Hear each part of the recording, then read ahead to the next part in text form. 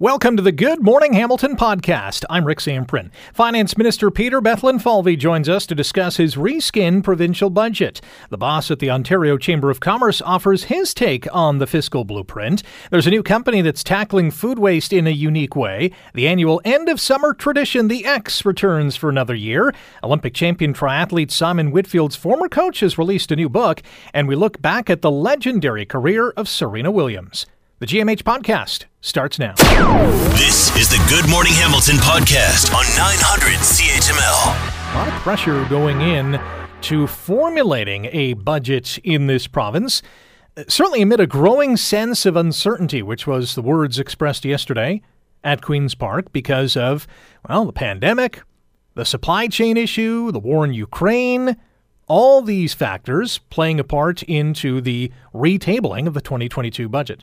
Peter Bethlenfalvy is the Minister of Finance for the province of Ontario and joins us now on Good Morning Hamilton. Peter, good morning. Welcome to the show. Good morning, Rick. Great to be with you. I'm sure you've heard by now that Ontario healthcare workers aren't too fond of this budget, saying not enough is being made or being done to fix the system. Could you have done more? Are you going to do more to tackle the province's healthcare crisis? We are doing a lot. We're going to continue to do a lot. We're dealing with short-term challenges and long-term challenges. Of course, even before COVID, we were focused on building physical infrastructure, hospitals, long-term care beds, putting money aside to hire more personal support workers and nurses to support that physical infrastructure. And we've hired some 10,000 plus healthcare workers in that time. But there's always more to do. Very much appreciate the work that the healthcare workers do, and many do in this economy, supporting our the people who need help, and to acknowledge that we gave the nurses a $5,000 thank you retention bonus, which is being paid right now, which is almost 8% increase on an average nurse's salary, including personal support workers, where we gave a temporary $3 an hour wage increase, and now we've made it permanent to help them as well. So there's a lot of things that we'll continue to do, both for the short term and the long term. Accreditation of the many healthcare workers that are in this province that haven't been accredited. The Minister of Health is working with the colleges of physicians and nurses to bring more people into the healthcare workforce that have the training and necessary skills to do that. So there's on multiple levels, we're working with our healthcare partners, with hospitals. We're putting a significant amount of funding, the budget that I retabled yesterday, which I promised I would introduce if elected, and was roundly endorsed by the voters, includes over $3 billion more for healthcare, significant increases in investments for supporting our healthcare system and our workers. Minister Bethlenfalvy, there has been an uproar, and I'm sure you've heard it, about Bill 124, the legislation that caps price escalation or salary escalation for those in the healthcare industry. Have you considered pausing it, repealing it? What's going to happen with it? I think we've been pretty clear, and the Premier has been pretty clear, that as that 3-year moratorium rolls off, it's almost, for many, it's rolling off to the teachers. So we're negotiating with the teachers on a fair deal going forward. The nurses will have their agreement rolling off, I believe, in the next 6 months. So we'll sit down and we'll work together to come out with a package that works for the taxpayers, that works for our healthcare workers, that works for the province to deliver the best healthcare that we can provide. As I mentioned, we have provided some short-term relief for nurses through the retention bonus program that we've introduced, almost 7.6%, almost 8% increase. So we're doing on multiple levels things to support our healthcare workers, to make investments, not just in the short run, but also for the long run, because the fact is that we have an aging population, 2.5 million people today over 65. That's going to be another 2 million in the next 20 years. It's important that we not just deal with short-term challenges, but we also think down the road a little bit and make sure the investments in our healthcare workers are supported so that we can deliver that service. We have 90 more seconds with Minister of Finance Peter Bethlenfalvy here on Good Morning Hamilton on 900 CHML. We know that Municipal Affairs and Housing Minister Steve Clark set to table the so-called Strong Mayors Bill today, which is going to give mayors in some cities more powers. Can this propel those cities and others down the line who join the club, so to speak, reach their full economic potential? The minister will have more to say today, but I believe so. I think one of the fundamental things that we have to tackle, among many in the province, and we had it in our budget bill that was voted on by the electorate, is to build more homes, to build more places where families can live, either with a front door and a back door, and raise their family, or in an urban setting in a condo. It's absolutely critical because it's pure math, the supply and demand. And we have 200,000 people coming to this province every year. And I'd love to see that number increase, but they will need homes. They will need, some of them will take the subway, some of them will drive, some of them will need to be on a highway. They'll need jobs, they'll need housing. So the tools that we have to help cities, particularly our two largest cities, get that done, get more housing built, I think is a positive development. Minister Bethlen Falvey, appreciate the time today. Best of luck in getting our province on the right financial footing going forward. My pleasure. Thank you. That is Minister of Finance in the province of Ontario, Peter Bethlen Falvey.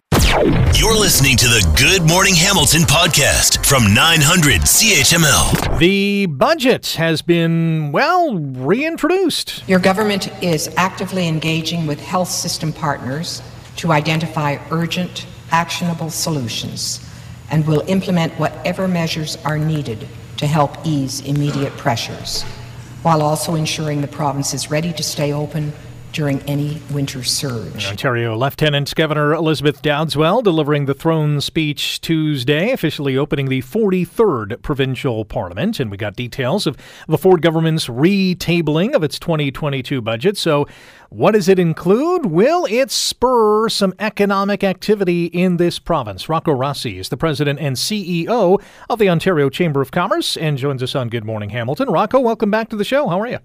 Great pleasure. Thanks, Rick. Doing very well. Budget 2022 is back at first blush. What do you think?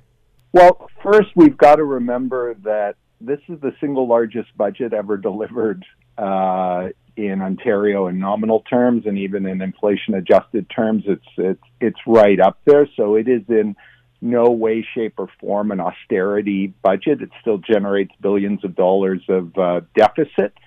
That said, clearly we have enormous issues around inflation, around labor shortages, and ultimately what we need is an economy that fires on all cylinders and grows in order to pay all of this down and provide for the services that we need. So the labor situation is crucial, and some of that is money, and some of that is simply better and faster policy and cooperation with our friends in the federal government, because immigration is a key part of the initial part of the solution. I mean, from healthcare to skilled labor, we are short in lots of key positions. That's leading to burnout in our hospitals, but it's also leading to slowing down work and economic activity in other areas that could be growing, generating funds, and generating more tax revenues for the government if we fix that. You mentioned this is a record high amount for a budget, $198.6 billion. That's 25% more than what the previous Liberal government's final budget was, which was about $160 billion. The deficit is going to be $18.8 billion this year. When you look at the document, really, apart from building new highways and some other infrastructure, there's not much in the way of growing the economy, other than the mention that they want to attract more skilled workers to the province.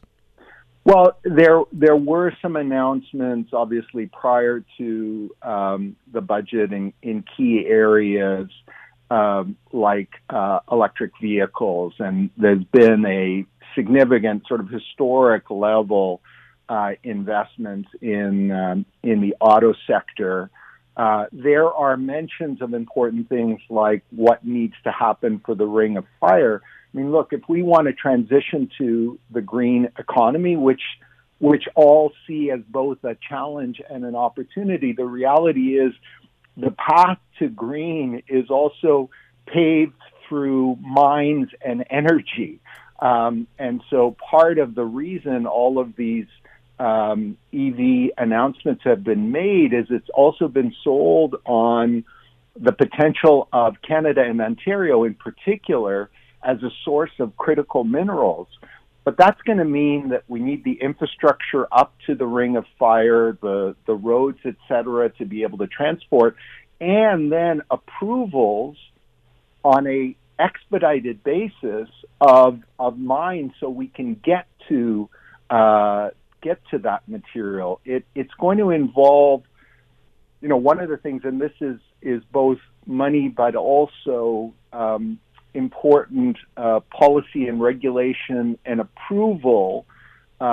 We, on the one hand, can't be saying, look, the earth is about to fry to a crisp, and on the other hand, say to something like the pump storage proposal in Meaford, Ontario, that, sorry, we don't want to see this green project because it's going to potentially affect our corner of the province. There's got to be some give and take in order to move forward. We've got to deal with things like the ongoing debate that we've had for decades over interprovincial trade barriers. I mean, it drives me to distraction that someone, a young man or woman working on their journeyman status as a carpenter in northwestern Ontario, in Atikokan or Fort Francis, spends a couple summers working construction in Winnipeg, and that time doesn't count towards their C of Q qualification here in Ontario because, somehow a 2x4 in Winnipeg is different than one in Thunder Bay. Like, those things have to end. We can't take what is a relatively, on a global scale, relatively small economy and make it even smaller by chopping it up into 10 provinces and 3 territories. So there are credentialing issues, and, hats off to the provincial government for putting a focus on the need to ensure that all of these incredibly talented people that have, won the immigration lottery by getting to come to Canada and then not being able to use the very skills that put them high on the list because they've got to go through, 3 years of hoops to get those qualifications recognized. It's bad for them as individuals, and it's super bad for us as an economy in desperate need of those talents, from nursing to doctors to tool and die makers. Well said. We got less than a minute, but I do want to ask you, because we're hearing that the Strong Mayors Bill is going to be introduced today, which will give mayors in large cities like Toronto and Ottawa in particular more powers. Is this going to be good for Ontario business? Well, look, one of the things that it presupposes is that we've had such difficulty getting clarity and quick decisions on development. Everyone wants affordable housing, but then no one wants it built in their neighborhood. And, the thinking behind the Strong Mayor is there something, that can be an umpire and speed that up. And if it works in that way, then that will be good for development, it'll be good for business, and it'll be good for the residents of Ontario, because we'll get more housing stock built on an expedited basis, which is going to mean lower cost. Rocco, always appreciate the time. Thanks for joining us today. Always a pleasure, Rick. Thank you so much for shining a light on this. This is Rocco Rossi, President and CEO of the Ontario Chamber of Commerce, joining us. And in 7 minutes, we will chat with the Minister of Finance, Peter Bethlenfalvy, here in the province of Ontario, about the reskinned 2022 provincial budget. You're listening to the Good Morning Hamilton podcast from 900 CHML. Do you know that the average Canadian family wastes about $1,800 worth of food each year? I just cleaned out my freezer the other day because there was stuff that was in there for, I'm embarrassed to say, many, many, many months. And I thought, you know what? No one's eaten this. It's not going to be the same. I'm just going to toss it. Well, there's restaurants, there's companies in this community and really around the world that do the same. But there's a new company that is connecting businesses that have this surplus food with consumers who need it. And it's about to launch here in Hamilton. Sam Kashani is a country manager with Too Good To Go and joins us now on Good Morning Hamilton. Sam, good morning. How are you? Hey, good morning, Rick. Thanks for having me. How does this program work? Yeah, it's quite simple. Our app essentially connects consumers with stores that have surplus food left at the end of the day. So a consumer can fire up our app, look at their local neighborhood, select a local business in which that has surplus food, reserve it, and essentially go in during a defined pickup window and pick up that surplus food. And really, our expansion in Canada has been super, super successful, and thrilled to be in Hamilton simply because the model works. Consumers get great value, businesses get incremental revenue and traffic into their stores, and we ultimately reduce food waste and save food from being thrown out. This company is operating in other cities. Why look to Hamilton now? Really, our vision is expansion across Canada. And when we look at the diversity of partners, restaurants, consumers in Hamilton, it's a natural extension for us to continue to expand beyond Toronto and some of the other cities that we are in the West Coast. So, we've started in Hamilton as just a few weeks ago, and we have over 35 partners today and growing every single day with businesses that really are inspired to help work with us and really inspired to help reduce their food waste. Too Good To Go first launched in Europe in 2016. It arrived in Canada in July of 2021 and now coming to Hamilton. How much food is being diverted from the trash bin through this program? The simple answer is a lot. So since our launch last year, Rick, we've saved over 650,000 surprise bags. And that's really bags of food that businesses essentially would have otherwise thrown out. And that's equivalent to 1,500 tons of CO2e that essentially is reduced from the environment. But more tangibly, for consumers, we've helped save $7 million of food costs by them rescuing surplus food, again, for food that otherwise would have been thrown out. And businesses have driven an incremental $1.5 million of revenue on literally just selling food that they would have thrown out. So when we launched last year, we had these bold ambition to expand across Canada. And I'm super pleased and excited to say, a year later, we have some really, really compelling stats that just validates that businesses and consumers across the country are excited about the platform and really, joining the fight against food waste. This is really a win-win-win. A win for the business who otherwise would have thrown away that food. A win certainly for the consumer who may, as we see, food prices these days, may have not been able to afford that food item. And you mentioned helping the environment as well and reducing those greenhouse gas emissions. So full check marks across the board, which makes me think, why did it take so long to implement this? Yeah, it's honestly just speed and resources. We're working honestly as hard as we can to expand to all the cities within Canada, and humbled by any city we show up in, businesses are quite excited about our platform and consumers are excited. So just in Hamilton, we have some wonderful launch partners in Goodness Me, Vintage Coffee Roasters, the Hardy Hooligan, and many, many more.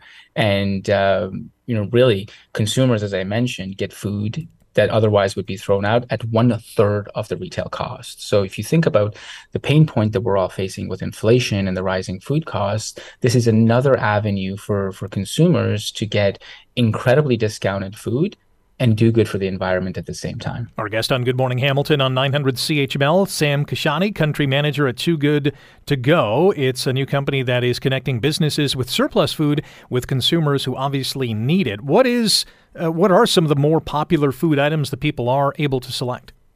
Yeah, our two most popular food items are prepared meals. So think of a meal that's ready to be consumed, which is part of our platform, and then the other one is baked goods. So if you think of a local bakery or pastry shop, donuts, croissants, pastry items, those are the two most popular items, which certainly restaurants have a lot of waste in and a lot of surplus in, and users are enjoying picking up and enjoying. And last question for you, and we only have about 30 seconds to do this. Is this open to everyone, or is this quote unquote just for people who are less fortunate in that category? Our mission, Rick, is to democratize the fight against food waste. So our platform is open for everyone that is willing to rescue a surplus bag, but also any business that essentially has surplus food. So, in sticking true to our mission and really helping reduce food waste, we really want to inspire and empower everyone to join the fight. So we would encourage everybody to help rescue a bag, or if you're a business, help join the platform and make sure that your food is rescued. Well, I'm lining up to sign up for the app. I'll tell you that. Food waste is one of my biggest pet peeves. Sam, great job in bringing this here, and best of luck going forward. Appreciate it, Rick. Thanks for having me. Sam Kashani, country manager at Too Good to Go. Yeah, I'm downloading this app ASAP.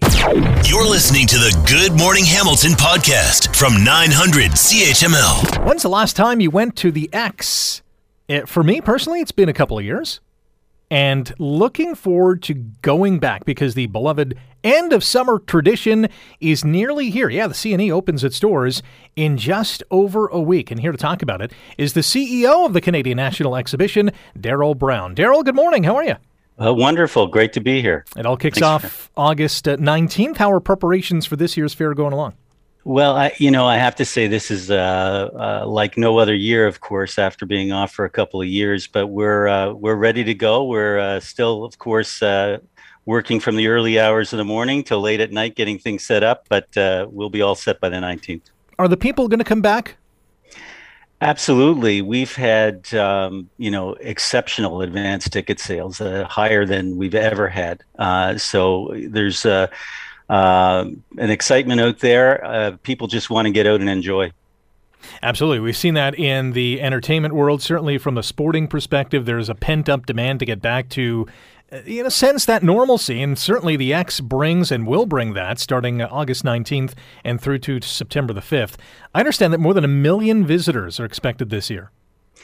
Yeah, typically we take in about 1.4 to 1.5 million. It wouldn't surprise us if it's higher this year. Looking at what's happening at the fairs out west, that's certainly been the trend that there's more than the norm.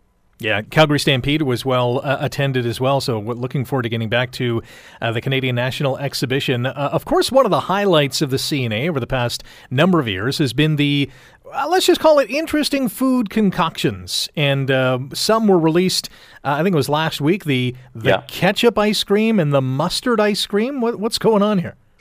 Well, we always have a secret menu that comes out close to the opening day, and we did release those teasers. You're right. There's mustard ice cream. There's ketchup ice cream. I confess I haven't had the chance to taste it myself yet. I don't know if I'm looking forward to it or not, but we'll see. Do you plan to taste both, and which one would you go with first? I think you gotta sample them, and maybe I need some fries to go with it. Now you're talking. What else is new this year?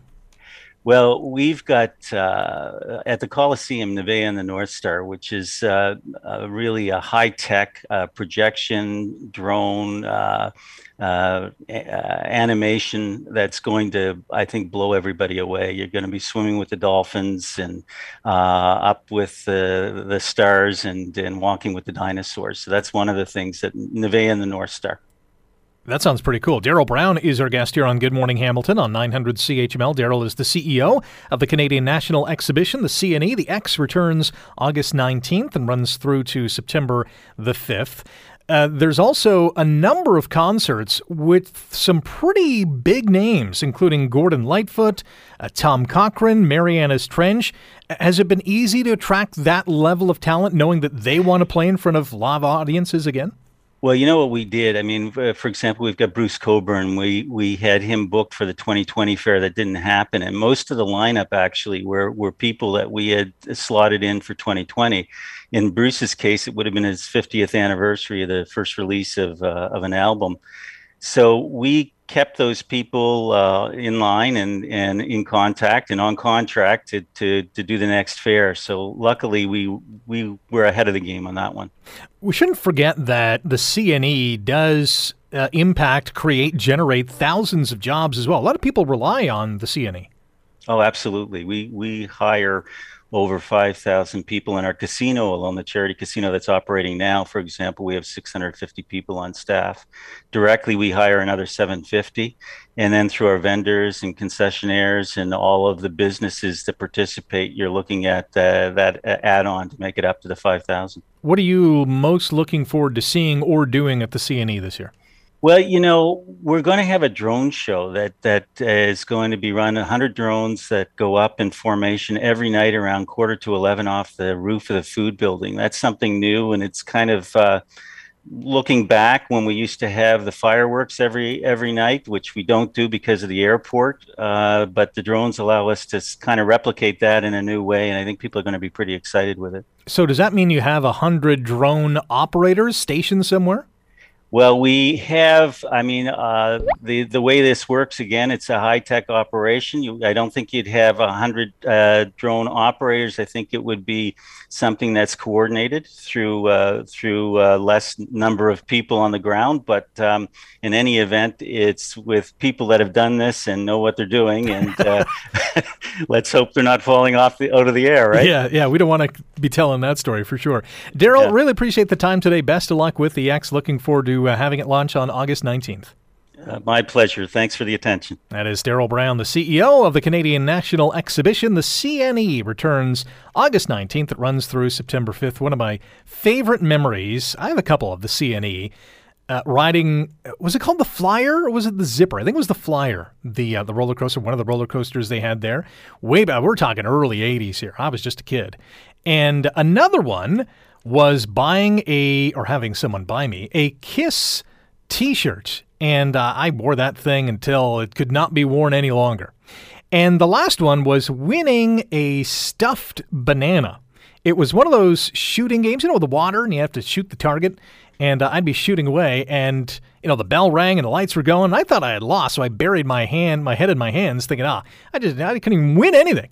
And then the operator of the game whacks me on the head with his stuffed banana. And I'm like, oh my gosh, I won something. It was a stuffed banana, which I had for years until, it looked like a brown stuffed banana. You're listening to the Good Morning Hamilton podcast from 900 CHML. A gold medal winning Olympic coach who guided Canadian triathlete Simon Whitfield to Olympic gold in Sydney, you remember that, 2000 Summer Games, is now sharing his incredible journey in a new book. His name is Barry Shepley. He's the former Olympic coach, the current president of the Coaching Association of Ontario, and the author of Chasing Greatness. Barry joins us now on Good Morning Hamilton. Barry, good morning. How are you? Absolutely terrific. And that was the oddest introduction I've ever had between longest fingernails and toenails. That will go down as a keeper for sure. I am sure as triathletes, they try to trim their toenails and keep them short. Well, both that and the toenails and the fingernails, because it's an actual rule, because when you're out in the water, last thing you want to do is have somebody with some nice long scalpels right beside you when you're slicing through. So it is, in fact, something they check with athletes before they go into the swim. Wow. What prompted you to write a book? Well, there's lots and lots and lots of the talks I've done. By the time you finish, somebody says, well, I'd love to hear more about that story. And so over the years, it was the aspect of kind of finishing some of these great stories and really giving some of the history of where these things came from. And your listeners will be really thrilled to understand that a good portion of the book has an absolutely Hamilton, McMaster aspect to it, because I went to school at Mac. Lots of the relationships of the athletes and the coaches came through the region, and even Simon Whitfield spent a big chunk of his time before the Olympics living in McMaster campus, getting ready for the Olympic Games. We've had Andrew York, who went through McMaster and got ready for the Games. So there's a huge, long history of my coaching, my research, and then some of the best athletes in the world have come through the region. One of those, as you mentioned, Simon Whitfield. He won Olympic gold at the 2000 Sydney Games in triathlon. He also won 10 straight Canadian triathlon titles. He's a member of the Canadian Sports Hall of Fame. What was it like to work with him and finally, climb to the summit and see him win that gold medal? Well, it was such a crazy journey, and it dated back to 1984, so some of your listeners will be old enough to remember the LA Olympic Games and the great swimmer Alex Bauman lining up, phenomenal, maple leaf on his pec, getting ready for that 400 IM swim gold medal final in LA. He wins that event, and I'm this young coach, and I was so connected by that experience, watching how an entire country could get excited over 4 or 5 minutes of sport, that I said, I need to go to the Olympics. And so 16 years later, I've been coaching Simon for about a dozen years. I met him when he was 12 years old. Now he's a 25-year-old man. We're roommates at the Olympic Village in Sydney. It's the second morning of the Olympic Games. Triathlon is making its debut. It's the first time it's ever been in the Olympic Games.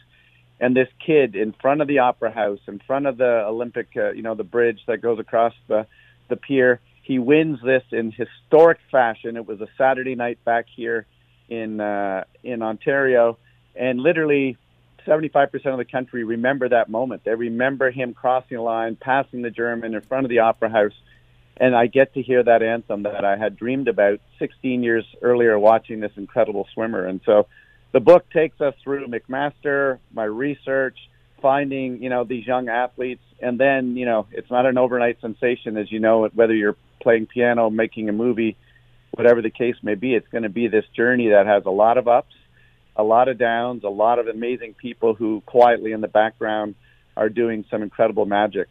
And one of the sections of the book is a kid named Lionel Sanders, who right now is a second-ranked long-distance Ironman guy in the world. And his story is equally impressive to Simon. So it's not just a one-person story. It is really these uplifting stories of Canadians who many people didn't know when they were 15 or 17 or 18. They probably didn't even have that dream themselves.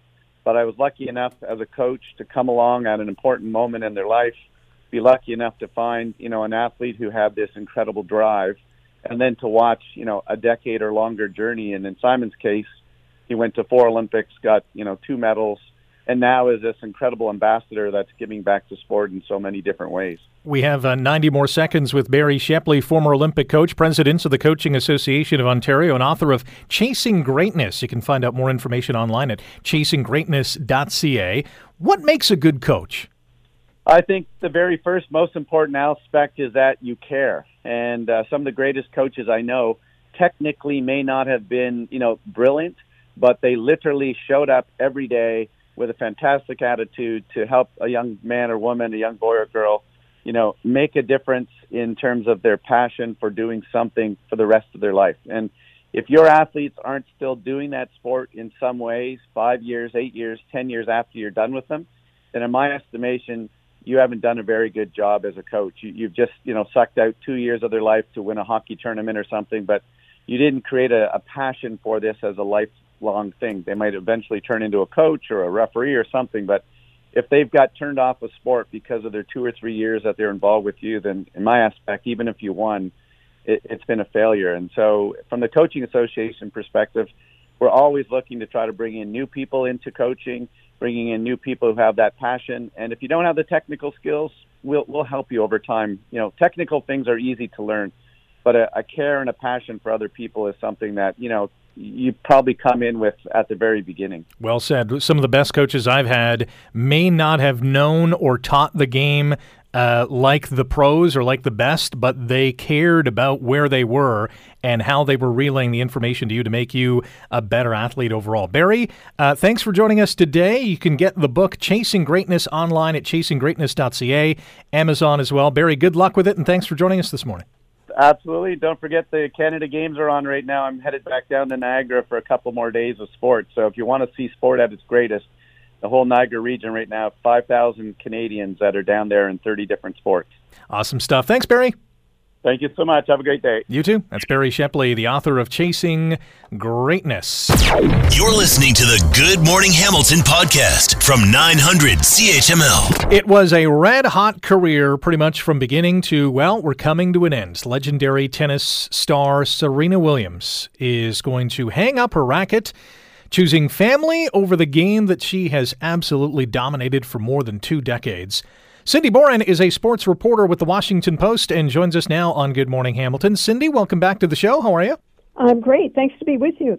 Serena Williams announcing that she plans to retire after the U.S. Open. That tournament begins August 29th. What are some of the things that you think about when you hear the name Serena Williams? I think she's unquestionably one of the greatest athletes of all time, male or female. And in terms of things that she's done beyond sports, she expanded, I think, the notion of a female athlete, what comprises femininity with her powerful game. She also delved into what it means to be black, playing in sports, being a black woman in sports and in life.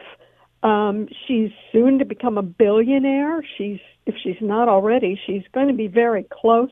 She's branched into fashion and other things. This isn't the last people are going to hear of Serena whenever the end comes, if it's after the U.S. Open or if she decides to play a little bit longer into 2023, but it doesn't sound like she will. Seems fitting that, the end of her career is coming in New York. That was the site of her first major, the U.S. Open, back in 1999. I can only imagine the emotion that she and the fans who are going to be at that tournament will be feeling. Yeah, and she's struggled in the past with that.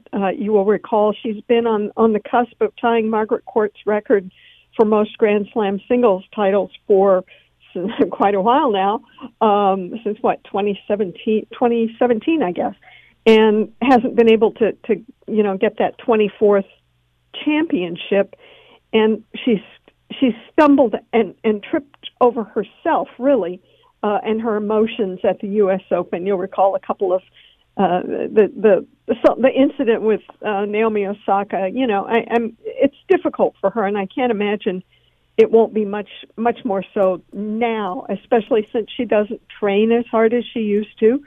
She has other interests, and she doesn't really pour as much of herself into tennis as she used to. She's also 40 as well, so we should cut her a little bit of slack. But she made a great statement the other day that she thought she could have won throughout her career 30 majors, letting a few of them slip by. Yeah, I don't think she's exaggerating there. Some people might say, oh, well, yeah, sure, but you didn't. But I really think she could have. There were several championships that were right there on her racket, and she didn't close the deal. She's just, she will be actually 41 at the end of September. So she's pulled in other directions. She also mentioned that if she were a male like Tom Brady, she could have her spouse have a baby, and she wants to expand her family, so it's going to have to be on her. And she wants very badly to do that, particularly with her 41st birthday looming. And she's determined to move on and evolve into something else. It's been coming for a while. She parted with her longtime coach recently, like in the last year. And if you follow her Instagram, she used to have a lot of videos and images of her practicing on the court and working out. And now it's a lot of fashion. So she's changed. Very much so, and for the better, I would imagine. What stands out to you the most when I read you these stats? We only got about a minute to get a reaction to this. 73 singles titles, 23 Grand Slam singles titles, 14 Grand Slam doubles titles, 4 Olympic gold medals, and $94 million in prize money. Is there one stat that sticks out? Probably the singles titles. I still think that is her legacy right now, and I think she would say that she would really have liked to have had the all-time, have 2 more Grand Slam singles titles to surpass Margaret Court. I think that would have meant something to her, but so be it. Well, I will say this. I think most people will agree that she is the greatest of all time, and maybe even male and female lumped in together. Yeah. Cindy, really appreciate your time this morning. Thanks for reflecting on the great Serena Williams with us.